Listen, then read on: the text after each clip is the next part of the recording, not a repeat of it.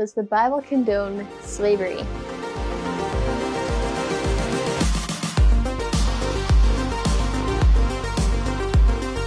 Welcome to Critical Thinking Scan, where we look at how you can think about any faith-challenging message and arrive at a biblical, logical conclusion yourself.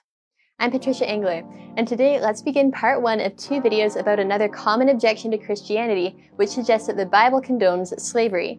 Now, this is a huge topic you can learn about in more detail through the linked resources. For now, let's look at some tips for how to think through this issue biblically.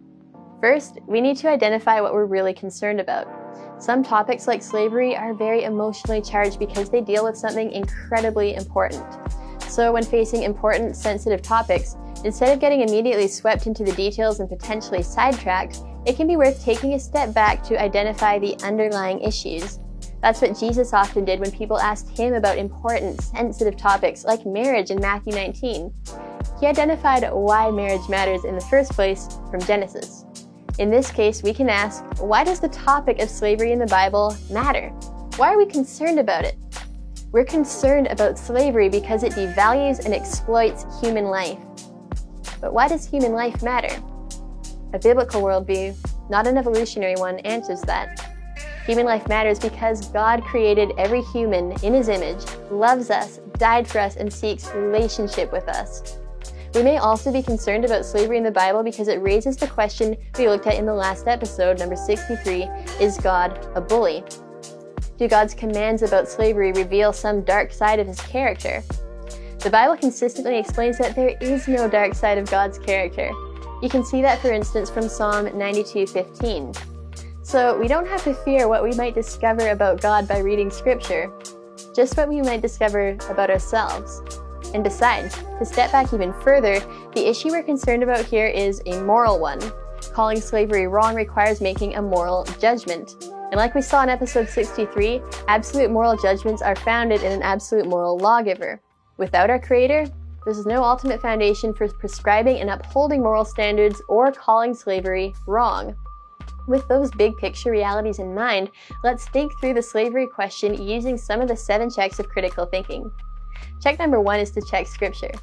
So what does the Bible say about slavery?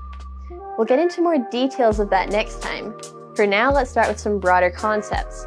First, when checking what Scripture commands about relationships like masters and slaves or buyers and sellers, there are usually 2 things to consider: the command's cultural context and the moral principles behind the command. Cultural contexts vary across space and time, but moral principles don't, because they're rooted in God's unchanging character. So there are different cultural contexts for commands regulating slavery in the Old and New Testament, and we live in still another context today. To find out what cultures were like in the Old and New Testament, you can look up online Bible commentaries and compare what commentators say about the slavery passages. Though remember, commentaries aren't the inspired word of God. And unfortunately, many commentaries also have compromised views of Genesis, but they're also still often helpful for shedding light on other things like cultural significance. Now, something else that's important to remember when checking Scripture is to look at the big picture of what the Bible teaches and get our ideas from that, which is exegesis, and not cherry-pick verses out of their biblical context to insert human ideas into them, which is eisegesis. In this case, the big picture of the Bible's commandments is love the Lord your God with all your heart, soul, mind, and strength, and love your neighbor as yourself. Jesus has called those the greatest commandments on which all the other laws hinge.